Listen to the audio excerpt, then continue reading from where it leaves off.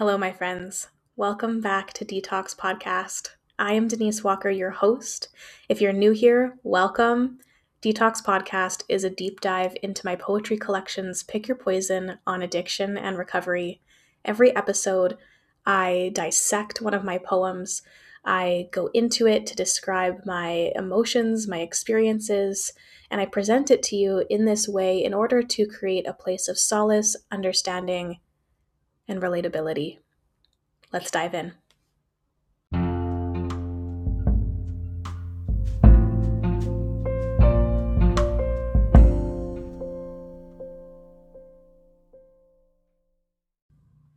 Hi, friends.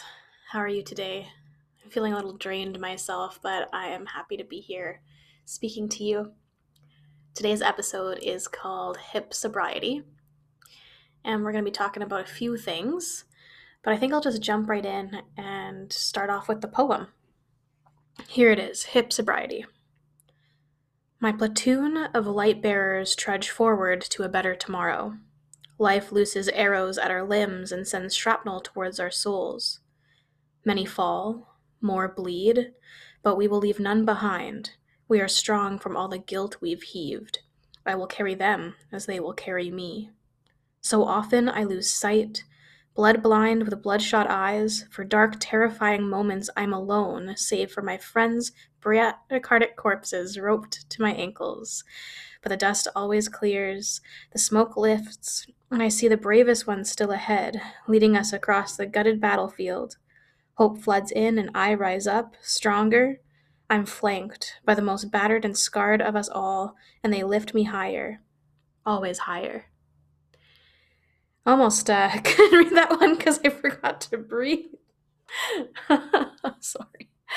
So I wrote this one in reflection of Hip Sobriety School. It was the sobriety program that I did. I've talked about it quite a bit, but if you're new, I'll just give a little recap. Essentially, I did this online recovery program called Hip Sobriety School run by Holly Whitaker. She now runs Tempest. It's all been rebranded as Tempest. But essentially, we were all put into this Facebook group together, and we were like a class, and there was maybe like a few hundred of us, maybe 150 like quite active people in there. So there was like quite a few of us. We got really close. We went through all of this shit together. Like a lot of us started day one together. And that's kind of what this was. It was this we're doing sobriety together. This really intense thing where you need to have people. You need to have support. It's like when you go to any sort of school, you have classmates that you can lean on for like studying and questions and, feeling anxiety after tests with and things like that. But this was like the stakes are much higher, I feel, than school. But I mean, school is pretty fucking insane too sometimes. When it comes to anxiety and the stakes. But this was very personal. This was like an opportunity for us to kind of test the waters of all of this stuff that we had kept inside for a really long time. I remember the very first post I ever made in that group. I sort of like wanted to be the first. But I couldn't quite get the words out. I was nervous. I was very scared. I didn't know kind of like what I should say, how I should say it, how much I should say. Like what, this is the first time I'm really telling my story of like why the fuck I'm in addiction. And these people are here also in addiction. And like this was so new. I was finally around peers that potentially could really understand and hear me and hold me. And so other people went first, and it really broke the ice. It was like, oh my God, okay, I can actually say these things. And it was so liberating to make that first post about like who I was, kind of like my story. And then getting people commenting being like, oh my God, me too.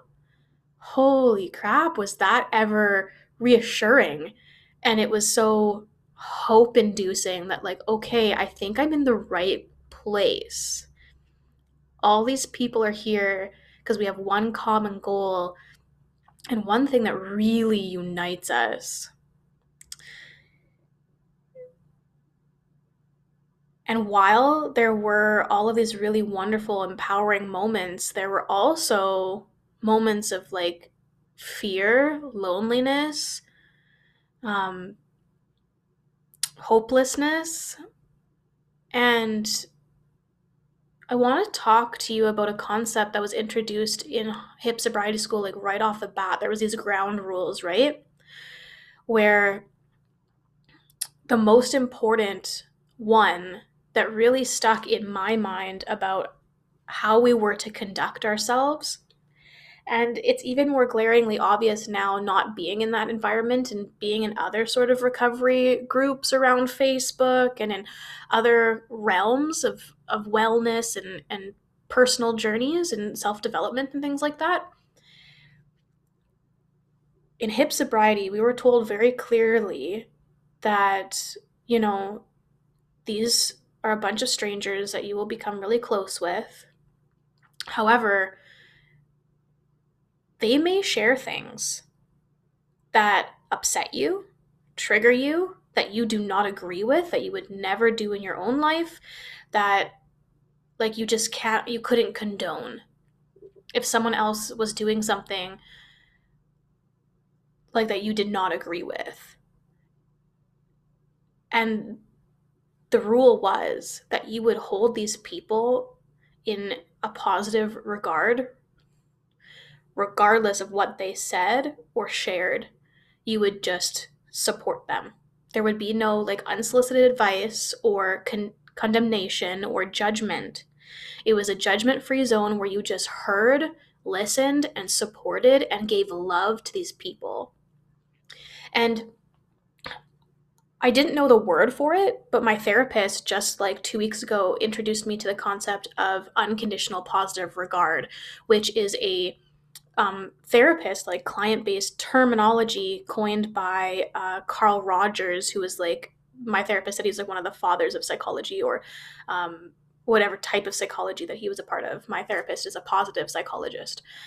And so essentially, it's like holding your client in this positive light, no matter what they share, and just like unconditionally supporting them no matter what's going on in their life. And like always showing them support, no matter what.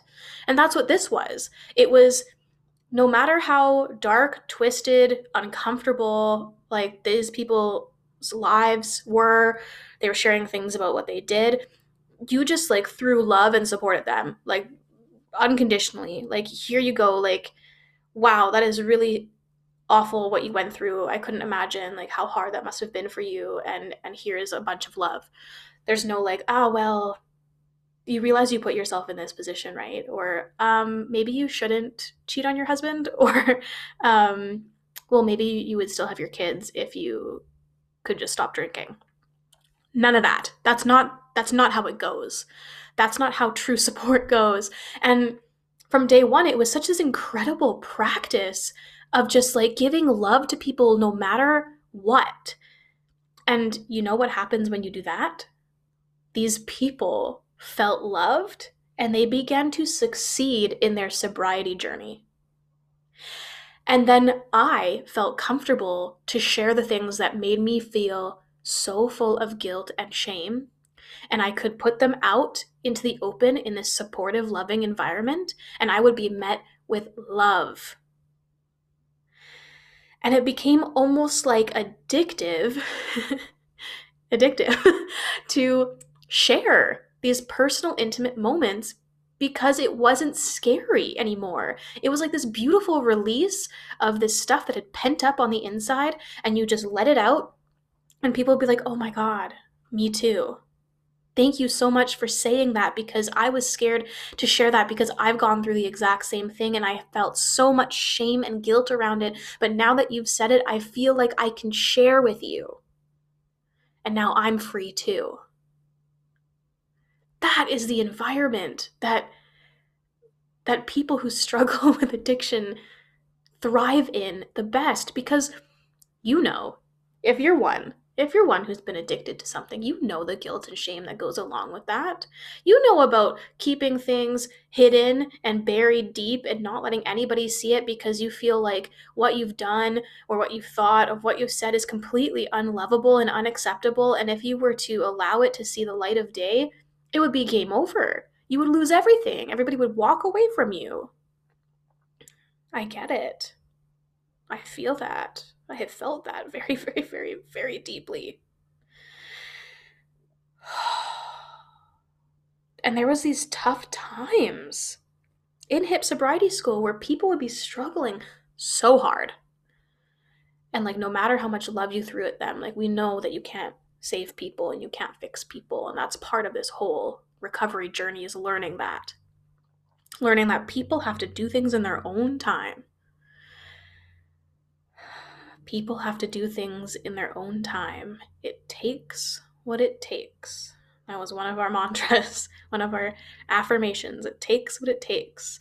And there's no rushing it. You know, it's not an overnight thing. None of this life is overnight. We get so caught up in the idea that we should be somewhere that we're not. But that's not how it works. It takes what it takes. And we'll get there when we get there. Yeah, it's about meeting yourself where you are and accepting that. Meeting yourself where you are and accepting that. And so there's this line in the poem that says, "We will leave none behind. We're strong from all the guilt we've heaved." Right? Like we've been carrying this guilt and this shame. It's heavy. It's so fucking heavy. And finally, we can use our strength that we've gained from this experience for good use. You know, like we have been living with this heaviness and this burden of shame and guilt for so long, and yet we still walk forward, right? Still we pretend everything's okay. We got a smile on our face and we go to work and we pick up our kids from school and we, you know, we cook dinner, and like so many of us are high functioning, right? Like you wouldn't even know there was some sort of problem going on. But there is a problem. And so we've become sort of like strong from doing this. You know, we've this ability to continue to walk forward even though we're being dragged to the ground and like pretending like it's not happening. And so I decided in this poem to kind of put a twist on it and say, you know, like all these people around me that I see that are suffering through this process, and like somehow I'm doing really well. I'm like kicking addiction in its ass some days and they're not. Like what's the difference? Why? And there is no why, you know, there's no answer to that. And we all have like a very specifically different set of experiences, um, amount of time that we've spent in addiction, what our addiction is, you know, the amount of trauma we've sustained, the people we have in our lives, the jobs we have or don't have, the amount of loss we've experienced, if our emotional needs were met throughout life. I'll get into that a little bit later. And yeah, there's no why. There's no understanding why it's harder for some people and not hard for others. And the only thing that can be done is just this continuous unconditional positive regard and say, you know, like you're still a human being, you're struggling. Yeah, that's a human thing, and I love you. And you're strong and you can fucking do this. You can do this. I don't believe that it's time for you to give up. You can do this. And so we will leave none behind. You know, even if you have 365 days of sobriety and then you drink again, like no, like you're still with us. You have not been left behind. If you can only get 2 days at a time under your belt, you're still with us. You're a part of us. And like I understand the problematic verbiage around the word tribe, and that it is not an appropriate use to be calling a group of people a tribe outside of Indigenous circles. especially in like white culture where we call things like bride tribe or whatever. It's not appropriate. It's harmful. We were called a tribe in hip sobriety school before I understood the damage that that kind of terminology causes. And in my first Pick Your Poison book, it is dedicated to my tribe, and I acknowledge that that's not correct. And I will not use that term to describe me and my friends. uh, However, I do want to talk about the concept of tribalism. It's very deeply ingrained in us as human beings that we need to feel like we belong to a group. This group, it goes back, you know, years and years and decades and thousands of years, you know. So if you have a group of people, that's where your safety comes from. A like-minded group that you are a part of, if you are accepted into this group, then you will have protection, you will have resources, you will have support, and you will not be easily picked off from the group by predators or prey or other opposing groups, because there is protection for you there. You're part of something. You're with others. We've got you, you know? But in these moments where we feel like there's something inherently wrong with us that deviates from the collective, this fear starts to build that if people only knew the truth, then we would be rejected, thrown out, we would be excommunicated from the group, and then we would be vulnerable. We would be alone, and we would be easy prey. But that's not the case here, because these things that you have done, you are still a part of the group. These things that you've thought, been, experienced, they do not mean that you are being kicked out of the group. You are here. You are one of us. You were always one of us.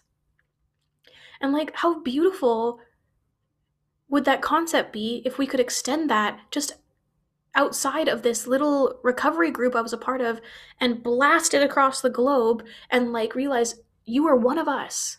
I am one of you. Of course, we have differences. Of course, you do things that maybe I do not agree with, but like, I see you as a human being. I love you. You will not be thrown out into the cold because of this.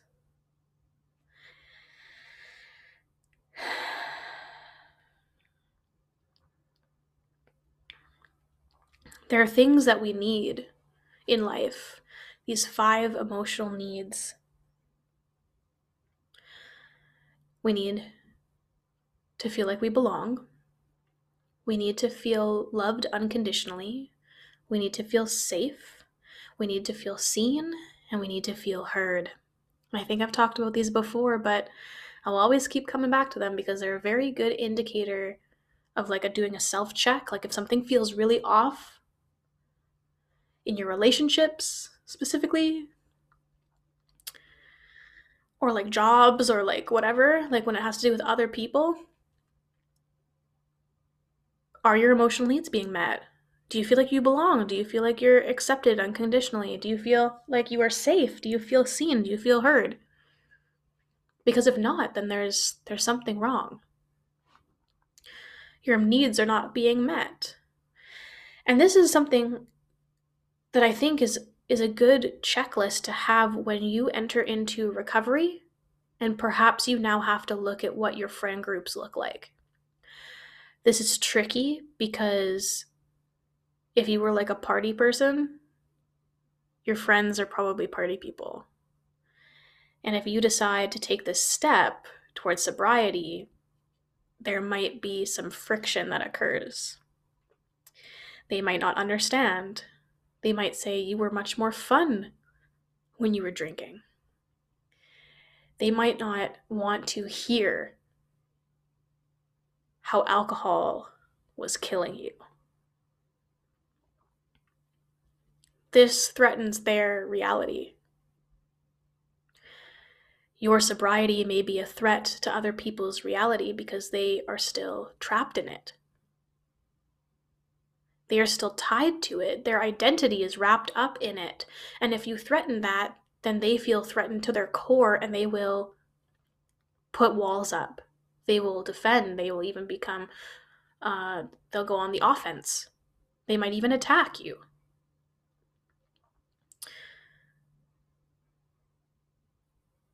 And if you are in sobriety and you're facing this kind of issue where the people in your life are not meeting your emotional needs, I just want you to just look at that.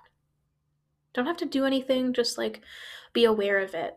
Maybe that can give you some clarity on why things aren't working. And maybe it can be salvaged. Maybe some dialogue can happen. But it's not your job to hold people's hands through their shit. You can still love them.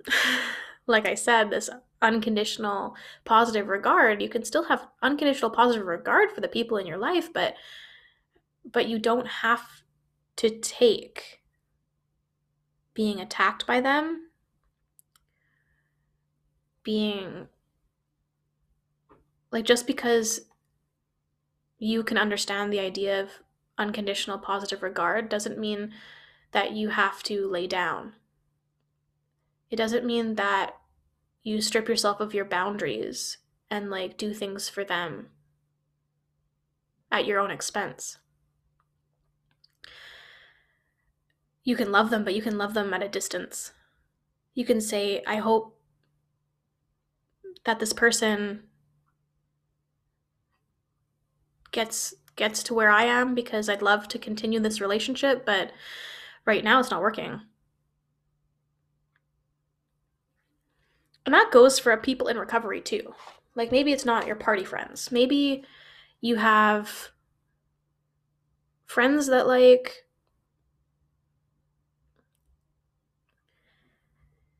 can't seem to break out of the cycle. And I get that that's really difficult and maybe goes against what I've been saying here. But at some point you may not be in the same place as other people are in recovery. For me, I'm in a really good place. And I can no longer be on that ground zero in the mud area anymore. And I can still give people support and comment on their posts on Facebook and stuff and tell them about how I've been there and things get better and that kind of stuff. And that's what I talk about in the poem is suddenly you're on, you feel blinded by this trauma and this recovery process and addiction, and you're blinded by it, and the smoke is so heavy and you can't see anybody around you. You feel so alone, you're never going to get out of this. And then there's these people, back then I was the one who was blind, and then now I'm the person that I saw ahead. The smoke cleared and I could see somebody far ahead who had years of sobriety under their belt, and I couldn't believe that was even possible. They were so far ahead and they just were this beacon of light that okay, this is possible.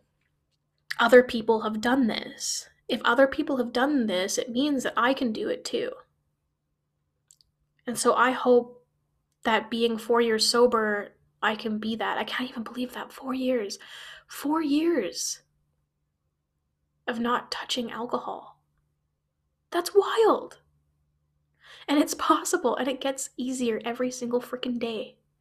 And the rest of this book, this Pick Your Poison Volume 2, is all about really hard shit that I kept coming up against.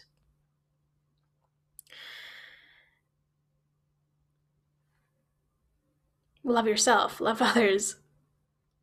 You're not alone. They are not alone. We're here for each other, and just know what your limits are, because I guess that's just what I'm trying to say, is that if you're doing really, really well and it's harmful for you to be right there always trying to like give support to people who are on like day one, and like it's this never like really difficult like never ending cycle of like um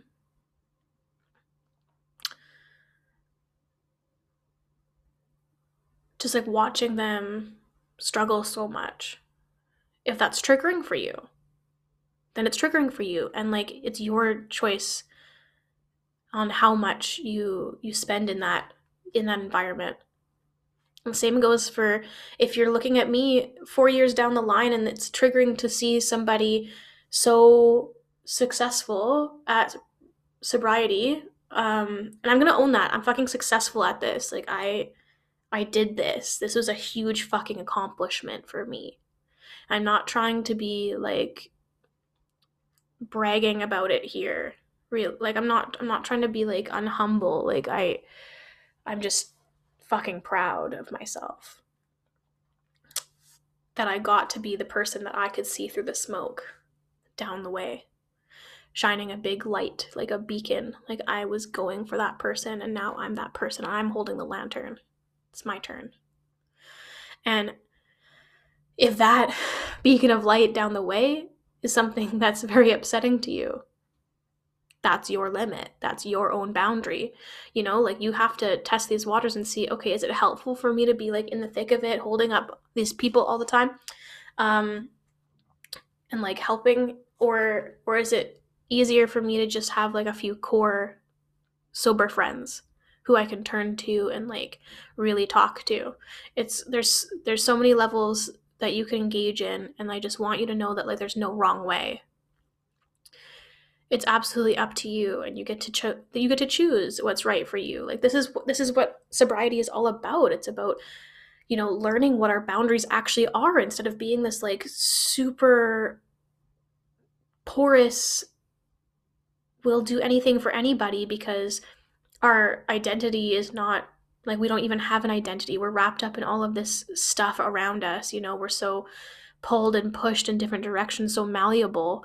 And now it's like we get to actually own ourselves and learn who we are and stand strong in ourselves and get this confidence back and this self-trust back. And when we uphold boundaries, that is another way to gain self-trust again. It's saying like, no, this is, you know, I need to put this boundary up, and because when I don't, I feel like crap, I feel walked all over, I feel taken advantage of. And when I uphold it, yeah, maybe I might feel a little guilty because I've been trained my whole life to feel guilty if I don't show up for people. um but that guilt, it's a sign that you're doing the right thing. That sounds weird, but like, don't go back on it just because you feel guilty. Don't go back on it just because you feel guilty. Like, uphold it, hold it up, sit in the guilt. Like, that's your own, that's you breaking the cycle, carving a new path,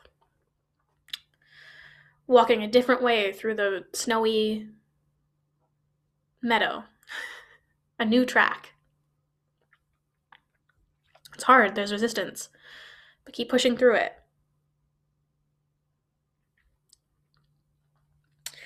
And so there's this other part to recovery, and it's the ego. When we're in addiction, the ego is like in the front seat. It's like driving the whole car and you're trapped in the trunk. Like I was trapped in the trunk. Like I wasn't allowed out. I didn't have a say. I didn't even know, really. I didn't know what the ego was, and I thought that like I was my thoughts and my emotions, and there was no gap between an emotion and a reaction. I was just like led by this like emotionality, and the ego was 100% driving the bus like all the time. And so it ties into this unconditional positive regard as well, because when other people are looking for support, a lot of the time they're not looking for unsolicited advice. They're not looking for you to say, well, have you tried this? They're not saying that they want you to point out what they're doing wrong. And I've been in recovery communities where I've put out there that I'm looking for some specific support around something, and all the people who have commented on it replied with like, well, maybe you should just do this instead. Even though I explicitly said, like, I recognize that this is going on, but I need help on this thing over here. And they're like, no, like, you should focus on this thing that you've said that you are not wanting to focus on. And I'm like, okay. Not what I came here for. Thank you very much. I do not feel seen or heard by you. Thank you. And if we do not feel seen or heard when we are asking for support, we will then not return to the same place for support because it is not safe. We do not feel safe there, and safety is one of the most important things in the world, especially in recovery. We need to feel like we can open up and be accepted fully as ourselves, because we've been hiding parts of ourselves for so long that deserve to be on the surface, deserve to see the light of day, because you are a good person.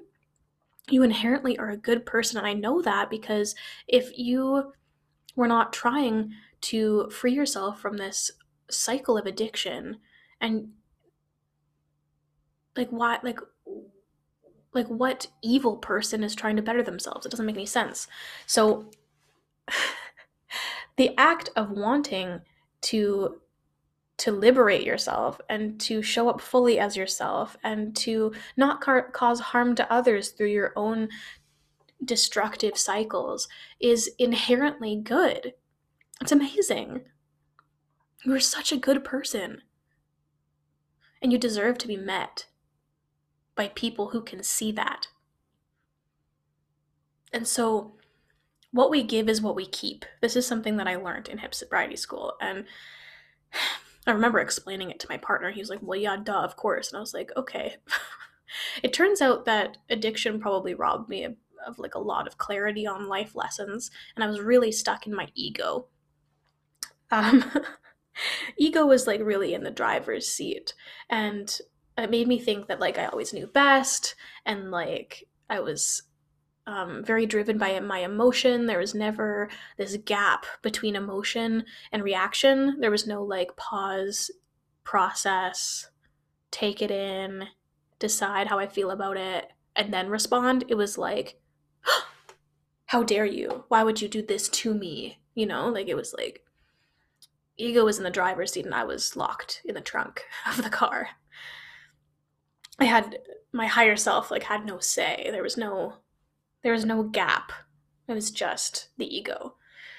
And my therapist and I talk about the gap all the time. It's like in every single one of our conversations, this like being the observer of life instead of like trying to enact my will on everything. But yes, back to the ego and wanting to do everything and like say everything and change everything and like think I'm right all the time. And giving what we keep. Giving what we keep means that if we don't try to tell people what to do,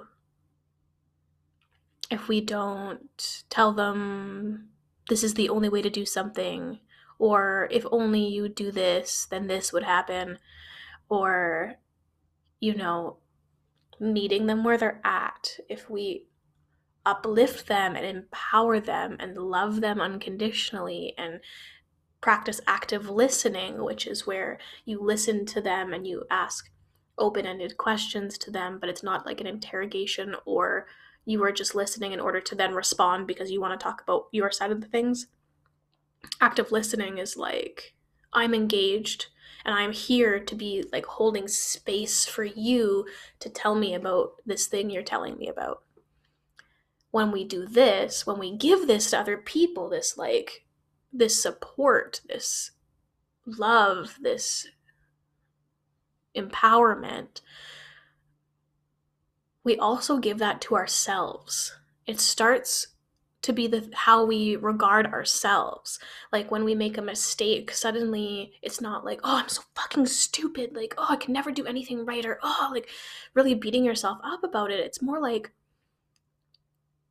oh, I've made a mistake. Interesting. Laugh it off and move on. Because that's how you would do it with somebody else. Like, do you allow others to make mistakes or do you hold it against them? And then look at how you treat yourself. If you don't allow yourself to make mistakes, why would you allow others to make mistakes? And it's just this never-ending, really limited, like, tit for tat thing going on with the people in your life and with yourself. It's like you're holding yourself to the standard that you'll never be able to meet.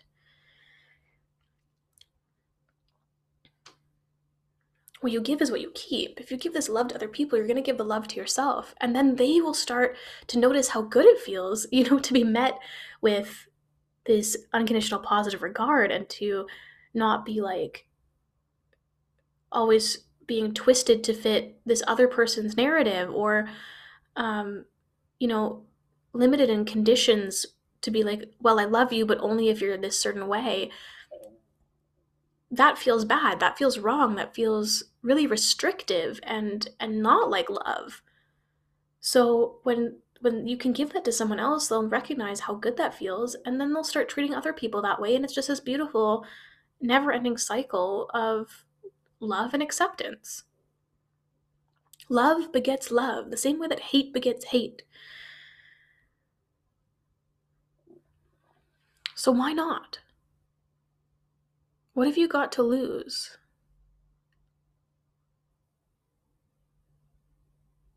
We're all here together. We all belong. We're all good.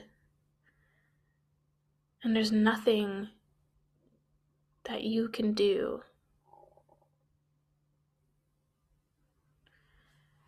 to take away your inherent goodness.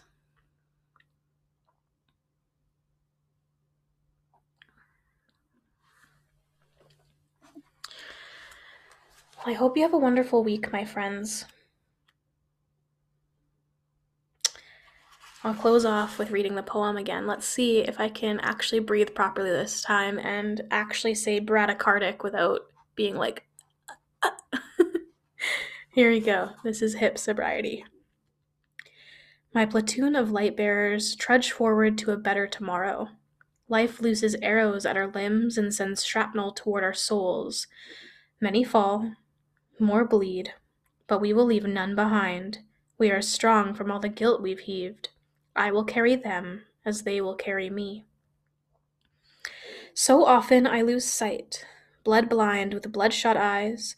For dark, terrifying moments, I'm alone, save for my friends' bradycardic corpses roped to my ankles. But the dust always clears, the smoke lifts, and I see the bravest one still ahead, leading us across the gutted battlefield. Hope floods in, and I rise up, stronger. I'm flanked by the most battered and scarred of us all, and they lift me higher. Always higher.